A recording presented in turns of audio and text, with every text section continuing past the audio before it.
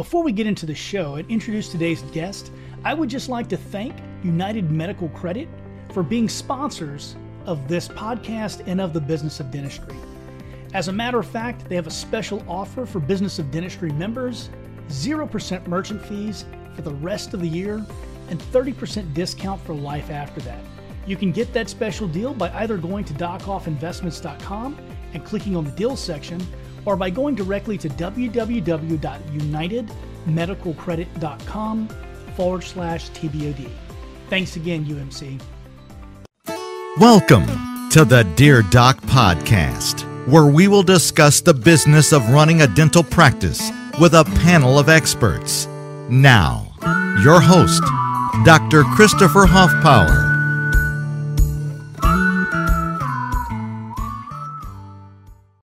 Hey guys, this is Doc Hoffpower coming to you with the Dear Doc Podcast from my home studio here in Alvin, Texas. Today we're actually interviewing a good friend of mine, Dr. Travis Campbell, and we're going to talk a little bit about the book that he's just published that's going to help a lot of you guys out there to make sure that your team is trained correctly in insurance and also to answer any questions you may have about filing.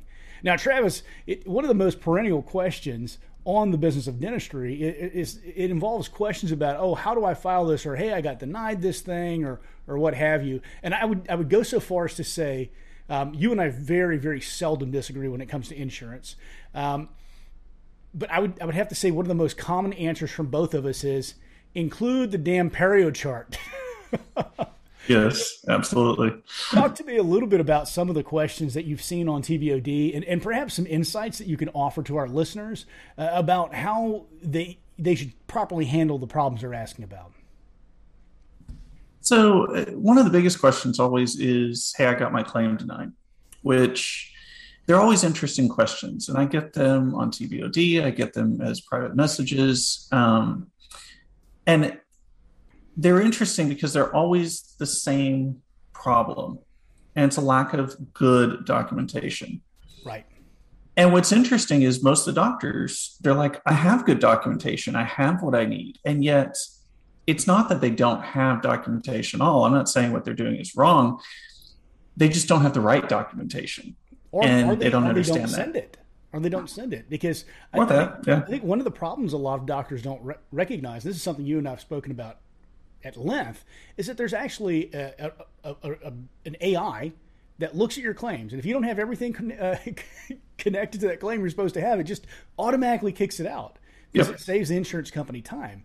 So talk to us a little bit more about that and what doctors should be sending with their claims, what things you're sending that they're not doing.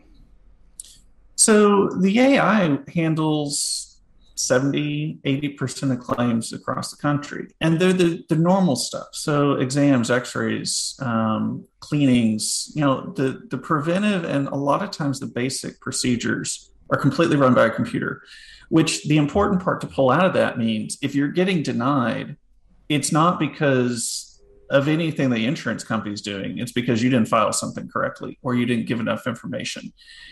Or something's inputted wrong. And so that's the key point, at least on the easy side, is to make sure if you are getting denials on this, it's all about submission and it's all fixable on your end, which is great. The other 20 to 30% is usually the higher end procedures. Crowns, buildups, scaling root plane takes a majority of what those are. And all of those is usually about just the correct documentation. Right. Scaling a root plane, like we just talked about, is all about the perio charts. I've even seen some really good claims with great x-rays. They're like, yep, that's obviously bone loss. And then the perio chart looks like junk. Mostly because people aren't realizing that clinical attachment loss is not a pocket depth. It's a combination. That is a huge thing that I see all the time. And guys, to our listeners out there, I mean no offense by this, but it seems like a lot of schools are simply not training graduates in the correct diagnosis and treatment planning of periodontal disease. I mean, so often I see somebody, they post about a claim that was denied, and I say, okay, so what was your diagnosis? And they say, well, they had periodontal disease, or they have perio. I'm like, okay, so was it severe? Was it localized? Was it generalized?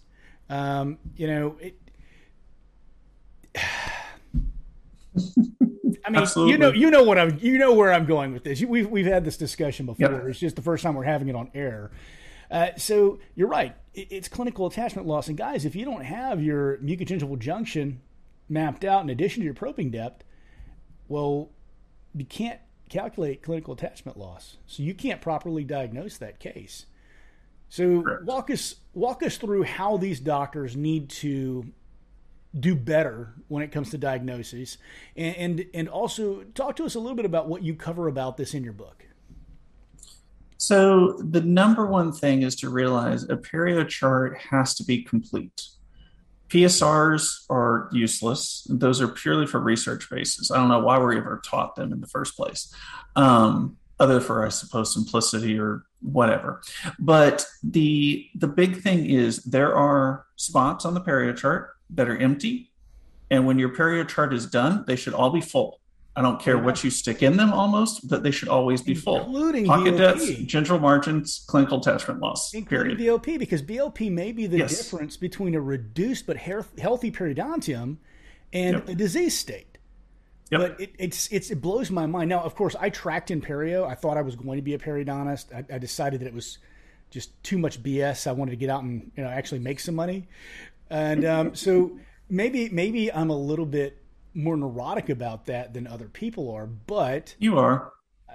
I'm a little bit more neurotic about everything than other people are, though. I mean, You are. I'm not. I can neither confirm nor deny, right? But it's we're doctors. We should be exacting. Mm-hmm. So, talk to me a little bit more about this book. You've had one book already. It was a great success. It was The Insurance Whisperer. I actually wrote the foreword of that one, and thought it was a fantastic addition to the knowledge base that dentists have out there for after they get out of school that specifically won't break the bank, because it was a lot of information for not a whole heck of a lot of money. So you've got this new book out, and what are the differences between these two books in information that they have in them and in the approachability and the purpose that you wrote them for? So the first book is The Practice Whisperer, not The Insurance Whisperer, although I like that term too. So I might use that later. Yeah. It was a practice management book. And a lot of it was just a story of me opening an office, screwing up almost literally everything you could possibly do in the office, and what I learned from it and what the readers could learn from it. So it was a fairly light book, I'd say. A lot of people told me it was really easy to read. Lots of people finished it in a day. So, I mean, I always kind of like books like that too. But it was just ways to do better at running a business.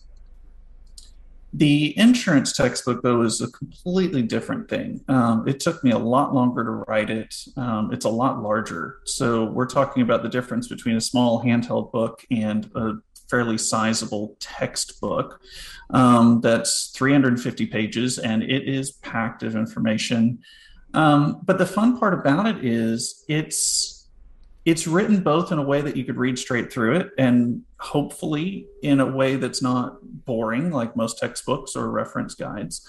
Because I had several people who know nothing about insurance read it just so they could get an understanding. And I gave some good feedback. But it's also a way that you could read just individual chapters because they're each topic based. And so if you wanted to know about secondary claims, or if you wanted to know about denials, or you wanted to know about non-covered services, you can go to just that chapter and get that information, whether it's the first time you're reading the book or as a good refresher later. So the book is designed so that anybody with any level of dental experience with insurance can pick it up and just move forwards. And that was the big goal, is to make it useful for every office to have for their team members currently and for any new team members in the future. Fantastic. So is there any, and if there isn't, I'm going to put this thought into your head. Do you have any intention to create a video series for this type of training? As you know, I may have already put this in your head at some point, but as you know, we've got a new consulting company, and this is definitely something I could see fitting within the realms of that consulting company. So Even if not, I'll still promote it because I think what you teach is great. So talk to us a little bit about that. So yes, we've already got, so I've been doing CE courses, spoken, recorded for a while. And what I'm in the middle of doing is updating the old ones and expanding them. So currently there's 3 courses online that are about 3 hours total. I'm expanding it into about 10 hours worth of courses. And there's probably going to be 10 to 12 courses within that. And so it's just a lot more information, a lot more detail, but also a lot more valuable. The courses in the past were all audio based. These are going to be video based. And they're going to go a lot more detail into what we can do with insurance and knowledge that people need to pull up. So yes, it's a fun project I'm working on, and it should be a huge benefit to a lot of people. And that website, update with all the courses should be available sometime in November. Fantastic. Well, hopefully you'll post it on TBOD so that our members can actually get the knowledge that they need. So just for you, Chris. Well, thank you, Travis. So it's funny to me because over the years, because we've known each other quite some time now, we've kind of actually I knew this guy before I started the business of dentistry, guys. Do you remember Dental Buddies, right? And he was always trying to tell me to stop being such a hothead and calm down. They had that one chick, that one who really just drove me nuts. And I had to say something. But that is neither here nor there. What's been amazing to me is seeing you just change over the years so far as your ability to speak to people. And very recently, I got to see you doing a live CE event in Florida.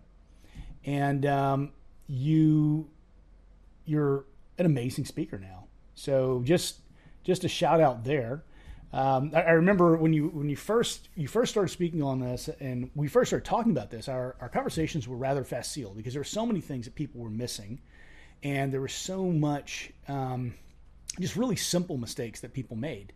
And our conversations were very low level at that point. But as we've gone through the years, and you convinced me to join the TDA and actually get more involved in the insurance legislation process, our conversations have morphed into not just what is now, but what could be and what should be. And how do dentists deal with this ever-changing world of insurance, and how do they survive? And so talk to me a little bit about what your thoughts are going forward. Where will we be in 10 years? Oh, that's always fun. DSOs are, pulling a lot more market share, corporate offices. And that's going to continue. Now, what I don't think is going to happen is what a lot of people fear, is that private practice is going to go away. It's just not going to happen. What I think is happening is a lot of the dentists who don't really want to or have a passion for running a business are going to end up selling. And the ones who do have a passion for running a business are going to do better, step up their game, and be competitive.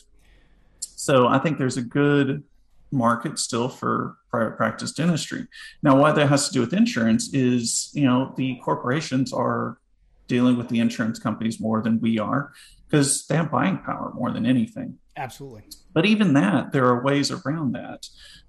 We recently renegotiated pretty much most of our insurance plans, and we're getting fees that are very similar to what my membership plan is. So we actually went back in network with multiple plans. And this is where I know you and I disagree a little bit on how to run a business, but it's been amazing. Our collections are way up. Our profits are way up. We're doing really well say right in now, network. So far as insurance plans go, I'm a fee-for-service kind of guy, but do you know why I'm a fee-for-service guy? Because you like to be known as number one in your area. It's not even that. There's several reasons. The reason that I'm a fee-for-service advocate is because I believe that you should only be spending 5 to 7% of your gross production on advertising. And insurance plans in general, you are spending between 40 and 50% of your gross production on advertising. It's just a shitty ROI. That's the whole reason I'm against insurance. That and, there are things that go into that, like denials, but mostly disallowals now that really heavily influence that decision. So for me, it's just a no-go because it doesn't fit basic business management models. So everyone's mileage may vary. If you're getting reimbursement equal to what your savings plan is, well, then that's an advertising cost that you're already okay with spending to acquire those patients. And that makes sense. What doesn't make sense is being held hostage because of fear that you're going to lose patients that you're losing money on anyway. That has always made my head want to explode. Every time I hear a dentist talk about, I can't go out of network, I'm losing money with this insurance, but I can't go out of network because I'm going to lose all my patients, I want to take duct tape and wrap it around my head so it doesn't fucking explode. That's why I hate insurance. Yep. So I don't think we necessarily disagree, but I think in the final analysis, you would agree that any insurance that you're losing money on, you should drop. And you've done that. Yes, absolutely. So I just don't think anybody should be losing money on insurance. A good example, you brought up disallowals. Disallowals are probably the biggest problem in dentistry right now, well, from an insurance point of view. And the good news is the ADA is doing something about that slowly. I'm actually on the background starting to work on doing something about that. And the majority of it is realizing you can get around most of them. Some of them come from, again, a lack of documentation. So, for instance, the most well-known one is buildups being disallowed. Well, that's purely a documentation issue. If you provide the right documentation that was necessary, every insurance company will pay it. Even though it's funny because I hear it all the time going, it's inclusive. I'm like, no, it's not. That's just the only language an EOB has. It's not that that's the actual true answer. So they're at some point, disallowals are going to go away because there's no reason for them. They don't help the insurance company one way or the other. They just ruin us. But if you understand the process better, you can get around most of them pretty easily. But you have to have a better working knowledge of insurance.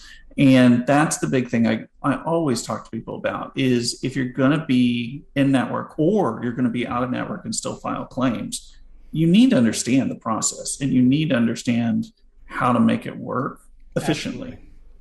And if you don't, then you're losing money and you might as well go fee for service because there's no point. But the thing I talk about a lot is, unfortunately, there is a large section of the population that regardless of what you do, what you say, they're never going to an out-of-network dentist. Right. It's a majority of them. And there's nothing you can do about that. So you can either 51% of those with insurance. And so that's majority of the population. Those are ones that you will never, ever, ever see out of network. They're just too brainwashed by the insurance companies. Now, the other side of the population, yes, you have a chance of getting, but now you're competing with every other office for those patients. So it's a difference of, if you're a really good orator, if you can talk to people, if you can connect with people, if you can build a great relationship quick and you can gain that, then by all means, go fee for service. But if you're like me and that's too draining or that takes too much energy or I just don't have time to do it or I don't want to do it, or you just want to be able to help a larger section of the population, regardless of what your reason, insurance just happens to be something we have to deal with. And we can either beat our heads against the walls and complain about it and do nothing about it, or we can learn more about it and actually win the game against the insurance company. And that's what I do every day. It's funny hearing you say that. Several years ago, I was actually complaining to Travis about something, and he looked at me. And no, that never happens. Never. Well, you never complained back either.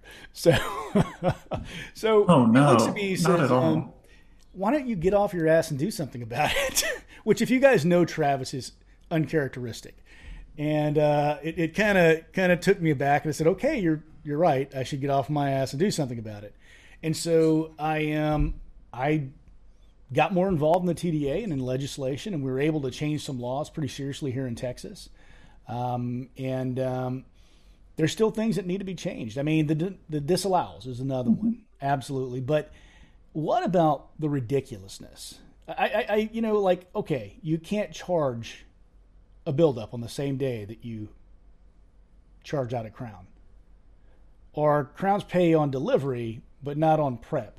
Or you can't do more than 2 quadrants of SRP the same day. Or you can't do SRPs on the same patient, except for every 5 years. What is it? Delta's 5 or 7? I don't even remember. I don't have to worry about policy anymore. But it's 3 or 5, and it depends. Well, it's 2 or 3 on scale of group planning, and it depends on the policy. Mm-hmm. Again, those are disallows that are easy to get around. I mean, the Delta one, it's dumb, but you just don't do more than 2 quads a day. It's simple, and you just explain it to the patient. Is that a service to the patient? Is that in service to the insurance customer? Is it, or to yours? So I talk about in practice management, I talk about in insurance, I talk about just in life in general. We have to prioritize what's important and what we can do something about easily versus difficult.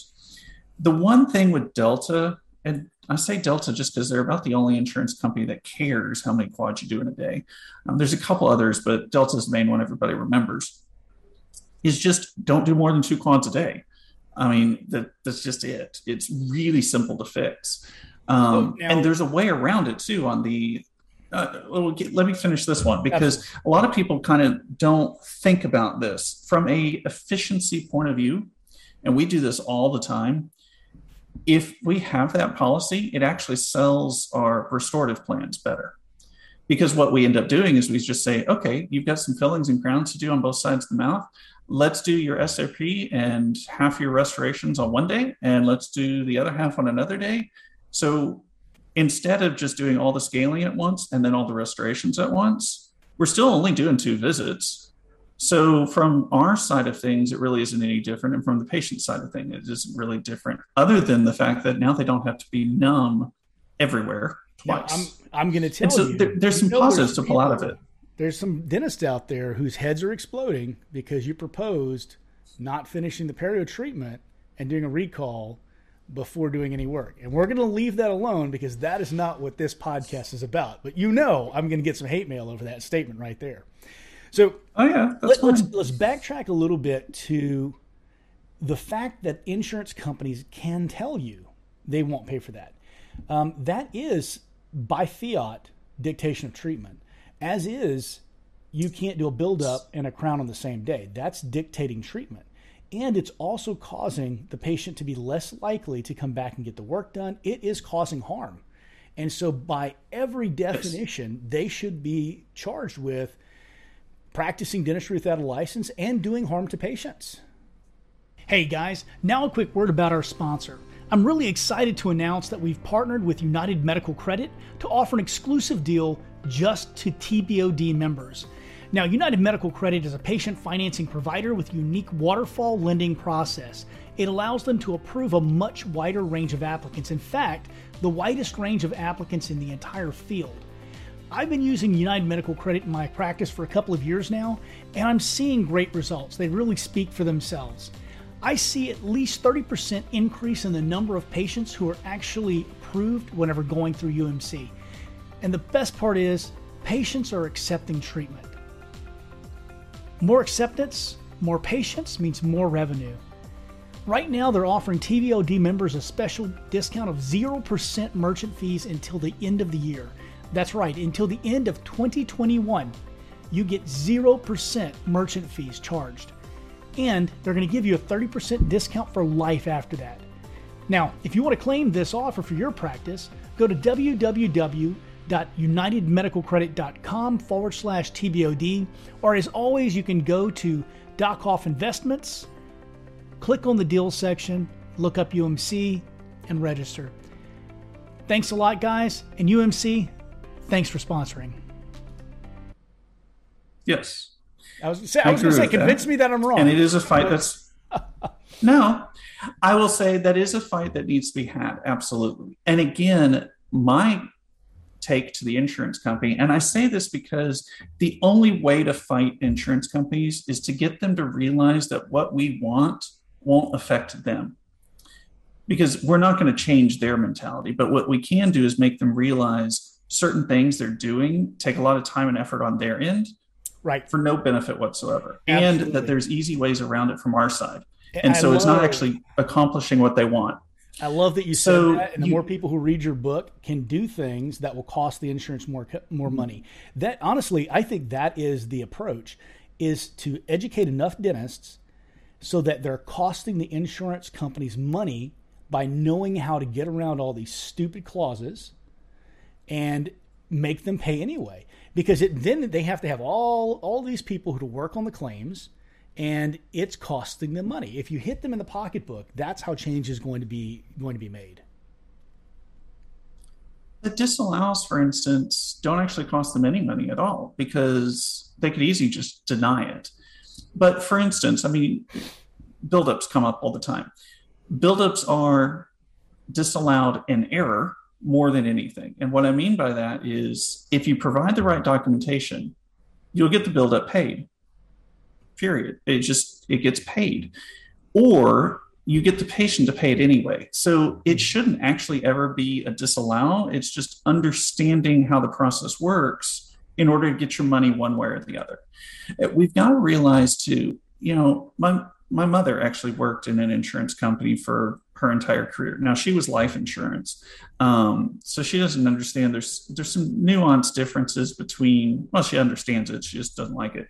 Nuanced differences between what disallows are. You can't really disallow a death. I mean, it is what it is. But that would be one hell of a selling point. The difference... All deaths will be disallowed. I'm going to disallow dying. Why not? And live forever. But the thing is that the insurance companies' policies are there to dictate how much they pay. They're not there to dictate what is done. And that's one thing, like you were talking about, that's a problem. But we've also got to realize in many ways, our goal is not necessarily to get the insurance company to pay more, because in many instances, the insurance company is not going to pay more. Our goal is to get paid what we should get paid, which in many cases is getting the patient to pay for it. And does it suck for the patient? Well, yes and no, because that's the policy that they purchased, or more often their employer purchased. And if it's a lousy policy, it's a lousy policy. I mean, for example, I saw the worst one ever 2 weeks ago. It covered only a comp exam, x-rays, and only an FMX, and only prophies, period. That was it. Yep. Comp exams, FMX, prophy. If you think that through, their second visit, they're not going to pay for any exams, any bite wings, period, ever again. All they'll pay for is cleanings. And it is the worst policy I've ever seen. Right. And we actually told the patient, we're like, look, if you didn't have insurance and you had our membership plan, you'd pay less. You would actually be paying $10 more, period, to get everything done every visit. And I'm like, you realize you actually are losing money on what you're spending on the insurance policy, because you're definitely paying more than $10 a year.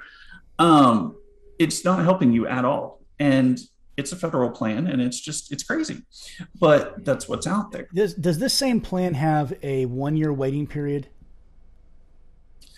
No, because it doesn't cover anything else. So what's the waiting? There's no waiting period. Similar. I've seen one that was very similar, but it had a waiting period to get the exam. And I looked at it, I was like, that's impressive. Okay. This is ridiculous. How much did you pay for this? And it was like $40 a year or something like that. Yep. I was like, well, you just handed somebody $40 a year. You need to get a different plan. Yeah. So question that comes up a lot. Dr. Campbell, I just did a composite on this tooth, and the insurance downgraded it to an amalgam. Can I charge the difference? And why did they do that? Well, I'm asking this because you know how much people don't understand that. Okay, so let's describe what LEAT means and go from there. Okay, so I'll start with downgrades first. Downgrades only affect how much money the insurance company pays versus the patient. It only changes the ratio. The office still gets paid the same exact amount. Whatever your negotiated fee for the composite is what you get paid because that's what you got done. Right, but you can't charge more than that. You can't charge your UCR, but you can charge. It's still a covered service. It's still a covered service for the composite. So, if your amalgam fee is low, great. That just means the insurance company's not paying much and the patient's paying more of that composite. So a LEAT is a least expensive alternative treatment.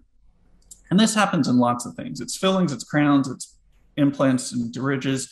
It's just the insurance company's way of saving money. What they do is, an employer goes to them and says, hey, we don't want to pay as much.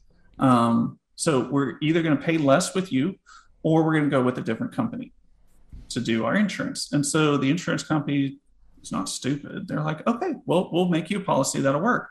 We're going to start pulling things out of it. One of the things we're going to pull out of it is that we're not going to pay for high-end, quote, treatment. We're going to pay for the lower-end treatment, whether that's amalgam or base metal crowns or partials instead of implants. All they're doing is saying we are going to reimburse less. The dentist is still going to get paid the same because it's just a downgrade. So, but the important thing to pull out of this is to know when there's a downgrade, because then you just need to tell the patient up front their portion is going to be higher and you collect it now versus having a problem later once the EOB comes in and the patient owes money. And if the big thing is done correctly, you're going to know if there's going to be a downgrade. It's the easiest question to ask. I know. It's the number one question that should be asked. Do you downgrade any service? If you do, what are they? If people had insurance bills that were done correctly, and you've seen Kenzie's work, you know what she does. It frustrates me to no end. People go, $1,400 a month, that's so expensive. No, not only is she replacing an entire employee, she's actually doing their job better than they did. And she's saving you money and frustration because the bills are correct and every single quote is correct. And you know beforehand. And you know what? We tried training people in how to do that. They didn't want to learn. Yep. It blows my mind. So I want an argument here. Mm-hmm. Dr. Campbell, if an insurance company negotiates a fee for a composite, but it's stated in that insurance plan that they always downgrade a composite to an amalgam, then is a composite filling truly a covered benefit? Yes, because they're still paying something on the composite. So when you look at what's covered and not covered, the thing everybody thinks about, they're somewhat incorrect, but they always think about is there any reimbursement for that service?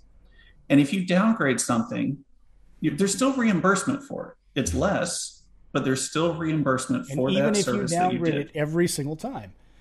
But that's something I hear come up all the time. And sure, if you want to fight that legislatively, we can have that fight. But I'm worried dentists are going to start getting in trouble as these reimbursements are getting cut. They're going to start listening to these guys and going, well, that's not covered, so I can charge for UCR all No. Well, and here's the thing. Again, it goes back to priorities. It's what are you going to fight with the insurance company? Are you going to fight the downgrades, which means you still get paid the same? It's just the patient's out of pocket more. It doesn't affect you, the dentist, at all, other than if you didn't know it, now you have an argument. But that's an easy fix. Or do you focus on things that actually do affect our bottom line and do kind of affect our ability to collect money, like disallows? But here's the thing. If you fight downgrades, it's going to cost the insurance company money, so they are going to fight you tooth and nail. If you fight disallows, they will not cost the insurance company any money, so they're a lot more likely to accept it. So the thing that is going to get us more money as dentists, and the thing that's going to affect the insurance company not at all, meaning it's an easier battle, is the thing we should focus on. We should not focus on the small wins. We should focus on the big wins. And a downgrade is an extremely small win because, again, if you do it right, you still get paid the same. So why argue? Absolutely. It's not worth it. I think dentists get indignant on the Yes. patient's behalf. And I'll tell you, it was one of my favorite things to do whenever patients got upset with us for insurance, is to look at them and say, you know what, this upsets me too. I can't believe that your insurance company is doing this to you. Because it puts the blame squarely back where it belongs to be. It needs to be where it belongs. But in all honesty, guys, this is the patient's HR department's problem. It's not your problem. And being helpful is great, but there is no nobility in poverty.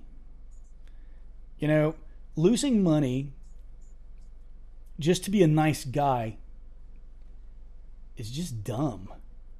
You know, and it's not going to make your patients not say, I hate going to the dentist, or I hate dentists whenever they sit in your chair. They're still going to hate dentists. They just, you know, they just hate dentists. I don't know how we as a society got to the point where it was okay to target a profession like that and say that they're horrible, whatever. We have the fifth highest confidence rating for ethics professionally of any profession in the entire world. And yet, it's okay for us to have that kind of abuse dished out of us. It's kind of shitty, you know? But well, and you got to realize too, though, because I get this one all the time, and it took me years to learn this, and it was a huge breakthrough for me professionally, personally, is in most cases, that patient was not saying, I hate you, doctor. They were saying, I hate what you have to do on me. yes. And that's a huge distinction. And you take that further, and I've had many patients tell me this too, it's that the patient's actually telling you, doctor, I like you personally so much that you are allowing me to get over my anxiety and fear of going to the dentist. And so when patients actually tell me they hate going to the dentist, in many cases, I see that as a confidence booster, because it's them choosing me over their fear. And that's huge. And that's our ability to help people. I've actually, my patented response to that is, well, thank you for your trust in being here today. Now, yes, there every now and then, if there's a patient I just don't like, I'll look at them and say, I hate you too. And then I just won't say anything else. And then they get real uneasy.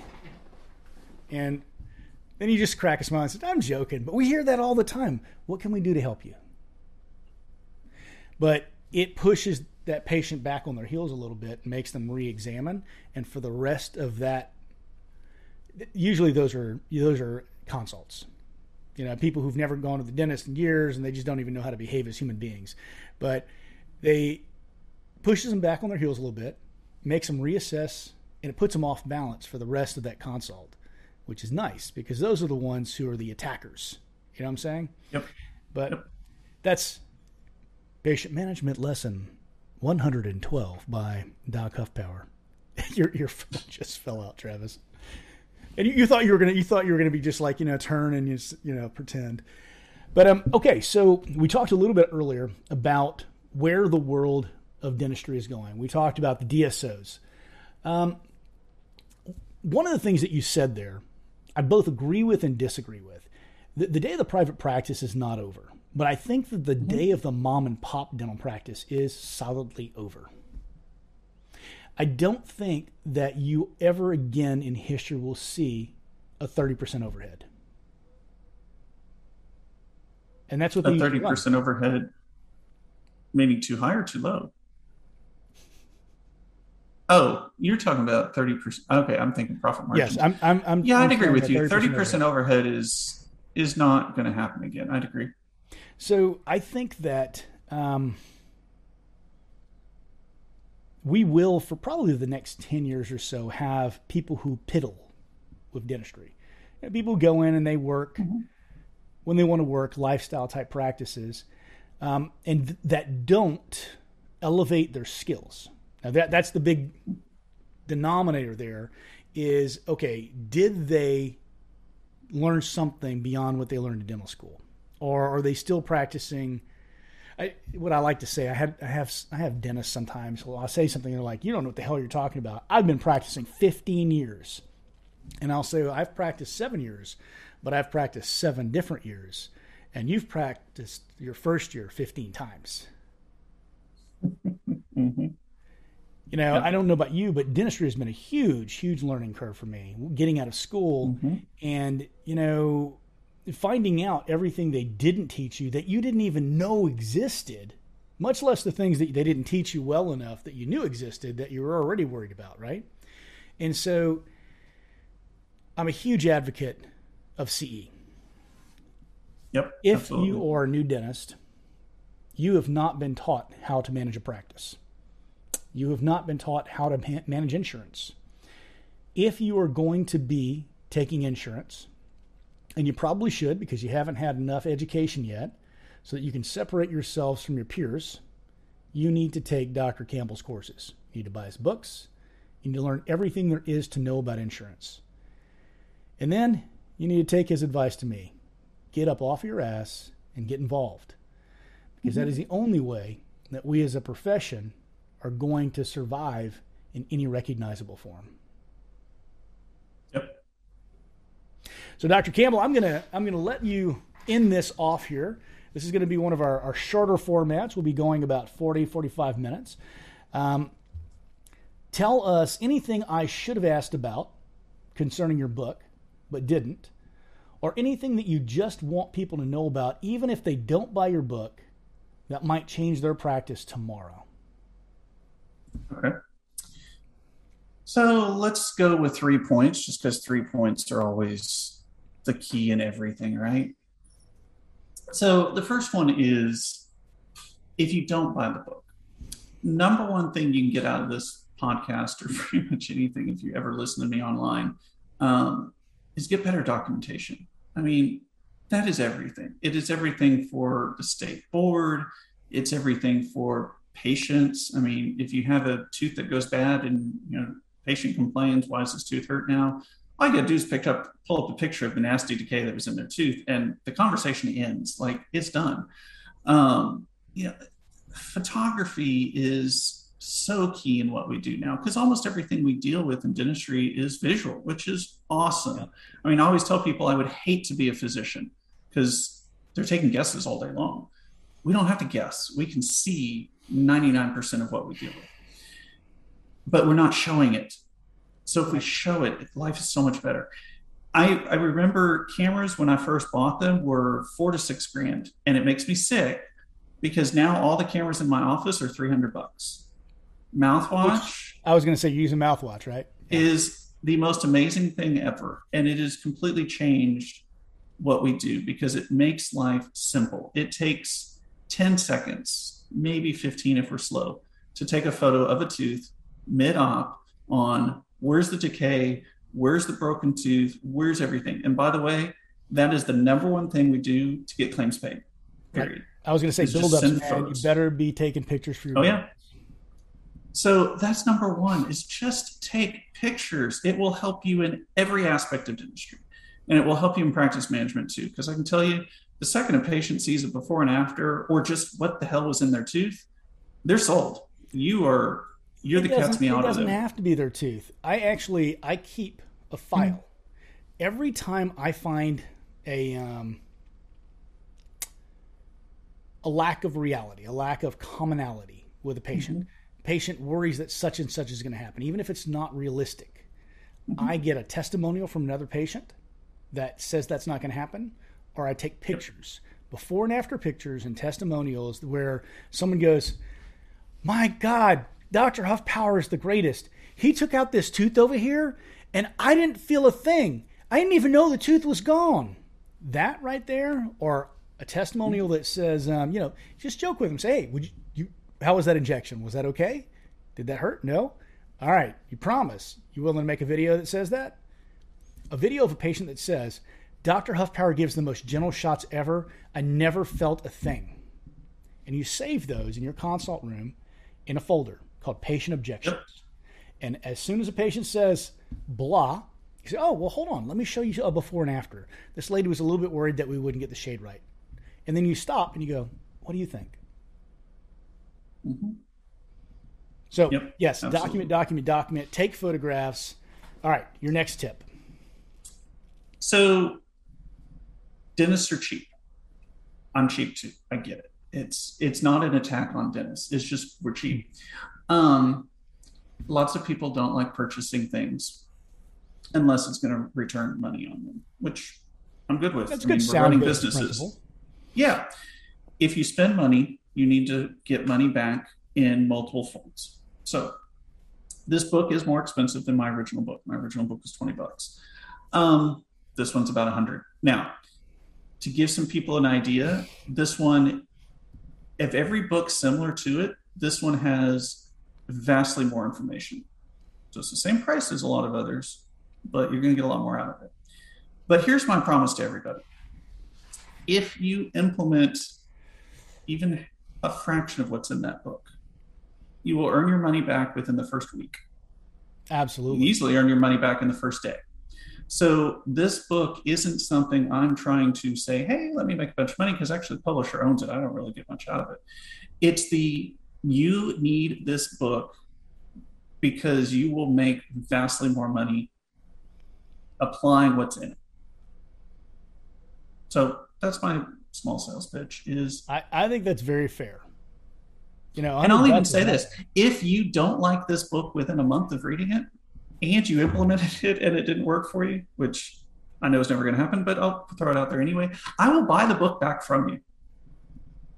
Good. And you can send me my autographed copy. Yes, exactly. I will send it to Doc and we'll probably frame it because it'll be the only book in history we ever get back. But, the point is just get it. I mean, there's my guarantee to you is if you don't like it, I will personally purchase it back from you. Because I can't do a refund. That's the publisher, but I'll send you the money. I'll even pay for the postage because, again, I don't expect it to happen. So that's the fun one. So point number 3 is as we move forwards in life, the number one thing we've got to learn is how to improve ourselves. Almost every challenge we've got in life, and this is something that took me, again, years to learn, was a problem with me when it comes to running a business. Yeah, there's team members that don't do their best job. It's because I didn't train them well, or I didn't lead them well, or I didn't hold them accountable. There's patients that are, doing things we don't want them to do. Well, in most cases, it's probably me at the beginning not putting my foot down and going, here's the rules of being part of this office. Or not getting paid on insurance. It was purely a lack of understanding on my part ever on not getting paid. So everything in life that revolves around business is about improving yourself. And that's why CE courses, that's why mentors, that's why sticking on TOBD, and if nothing else, just lurking and reading and learning. Everything we do, the more we learn, the better we are, period.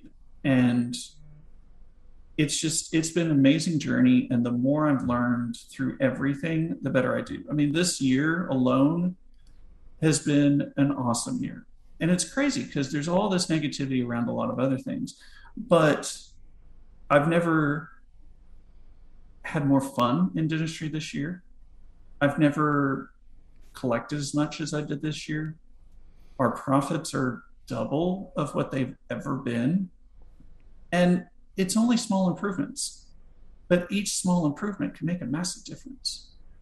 And so we get paid on what we do now because we deal with insurance correctly. So it all goes together. How big of a part was getting to place implants? So placing implants has been a lot of fun. So I started that 2 months ago. The fun part is I've already paid off everything. Yeah. The training courses, all the initial equipment, all the implants, it's all paid off. Now it's not pure profit because the implants they're a couple $100 a piece, but it's near pure profit. So it's just more fun. It is. I'm actually thinking, because I've been doing root canals for years because patients need them, blah, blah, blah, blah, blah. I still hate root canals. I'm really thinking now of just saying, I remember when you never started treating doing another. I remember when you started doing them again, I said, why don't you just do implants instead? And you're like, because patients need root canal. Yeah. So I'm about to make this distinction. I was honestly just thinking about it last week because I had one that drove me nuts. I'm about to say I will never do another first molar again, or maxillary first molar, unless it's on somebody under 20. Just not going to do it. Just tired of the calcification? Yeah. And the MB2 I can never find, but never seems to be a problem. But it'll be a problem 10 years from now. So I found MB2 and it changed geographic success. I don't like root canals. I mean, implants are so much easier and so much better service too. And, it is what it is. So yes, implants have made a big difference. I mean, we're doing 20-ish a month, 10 to 20 a month. Nice, man. Nice. Which, I mean, yeah, that's a big part of our increased collections, but it's a huge part of our increased profit for sure. Yep. Even if you only learn how to prepare the site, guys, so amazing. You know what the best part about implants are? They last forever. They don't hurt as much. They're simple. I don't know. What's the best part? Not having to jack around with insurance for the most part. Yes, that too. And even if you do, it's still not a big deal because it's either they pay it or they don't. They downgrade it or they don't. What you do, you still get paid the same. Absolutely. If you know how to file insurance credit. How'd you like that segue? Was that a good segue? Thank you. You missed my comment about MB2? No, I gotcha. It was a bad joke. Just ignored me. Yep. Fine. Yep. Absolutely. Well, guys, this has been Dr. Travis Campbell. And of course, he's got his first book, The Practice Whisperer. Insurance Whisperer is going to be his third book. And what is your second book called? It's called Understanding Dental Insurance, a guide for dentists and their teams. All right, fantastic. Where can they buy that? They can get it on the link that you're probably going to post, or they can find the link in TOBD, or they can just email me if for whatever reason they don't have access to either of those at drtcampbell@gmail.com. So okay, and publisher. Last thing is usually one of the first things I do. Didn't think about it until now. Dr. Campbell, do we have any kind of financial arrangement for me to be telling people to buy your book? No. Okay, fantastic, guys. You heard it here. No affiliates, no commissions, none of that. Just great information that we think will help you to practice better, be more fulfilled in your practice, and earn more money. Travis, thank you for giving us your time today. And guys, thank you. Thank you for giving us an hour of your time listening to the sound of my voice droning on. And I hope that you found something of value in this podcast. Remember, subscribe to the podcast, like the Facebook page. It helps the channel, and it makes me happy. Have a great day. Bye-bye. Thanks for listening to the Dear Doc Podcast, your source for the business and legal questions associated with your dental practice. Don't forget to subscribe to the Dear Doc Podcast on all major platforms. Hey folks, before I let you go, I just wanted to make sure I thank United Medical Credit for sponsoring this podcast and also the business of dentistry. Go check out their website at www.unitedmedicalcredit.com/TBOD to get a special deal.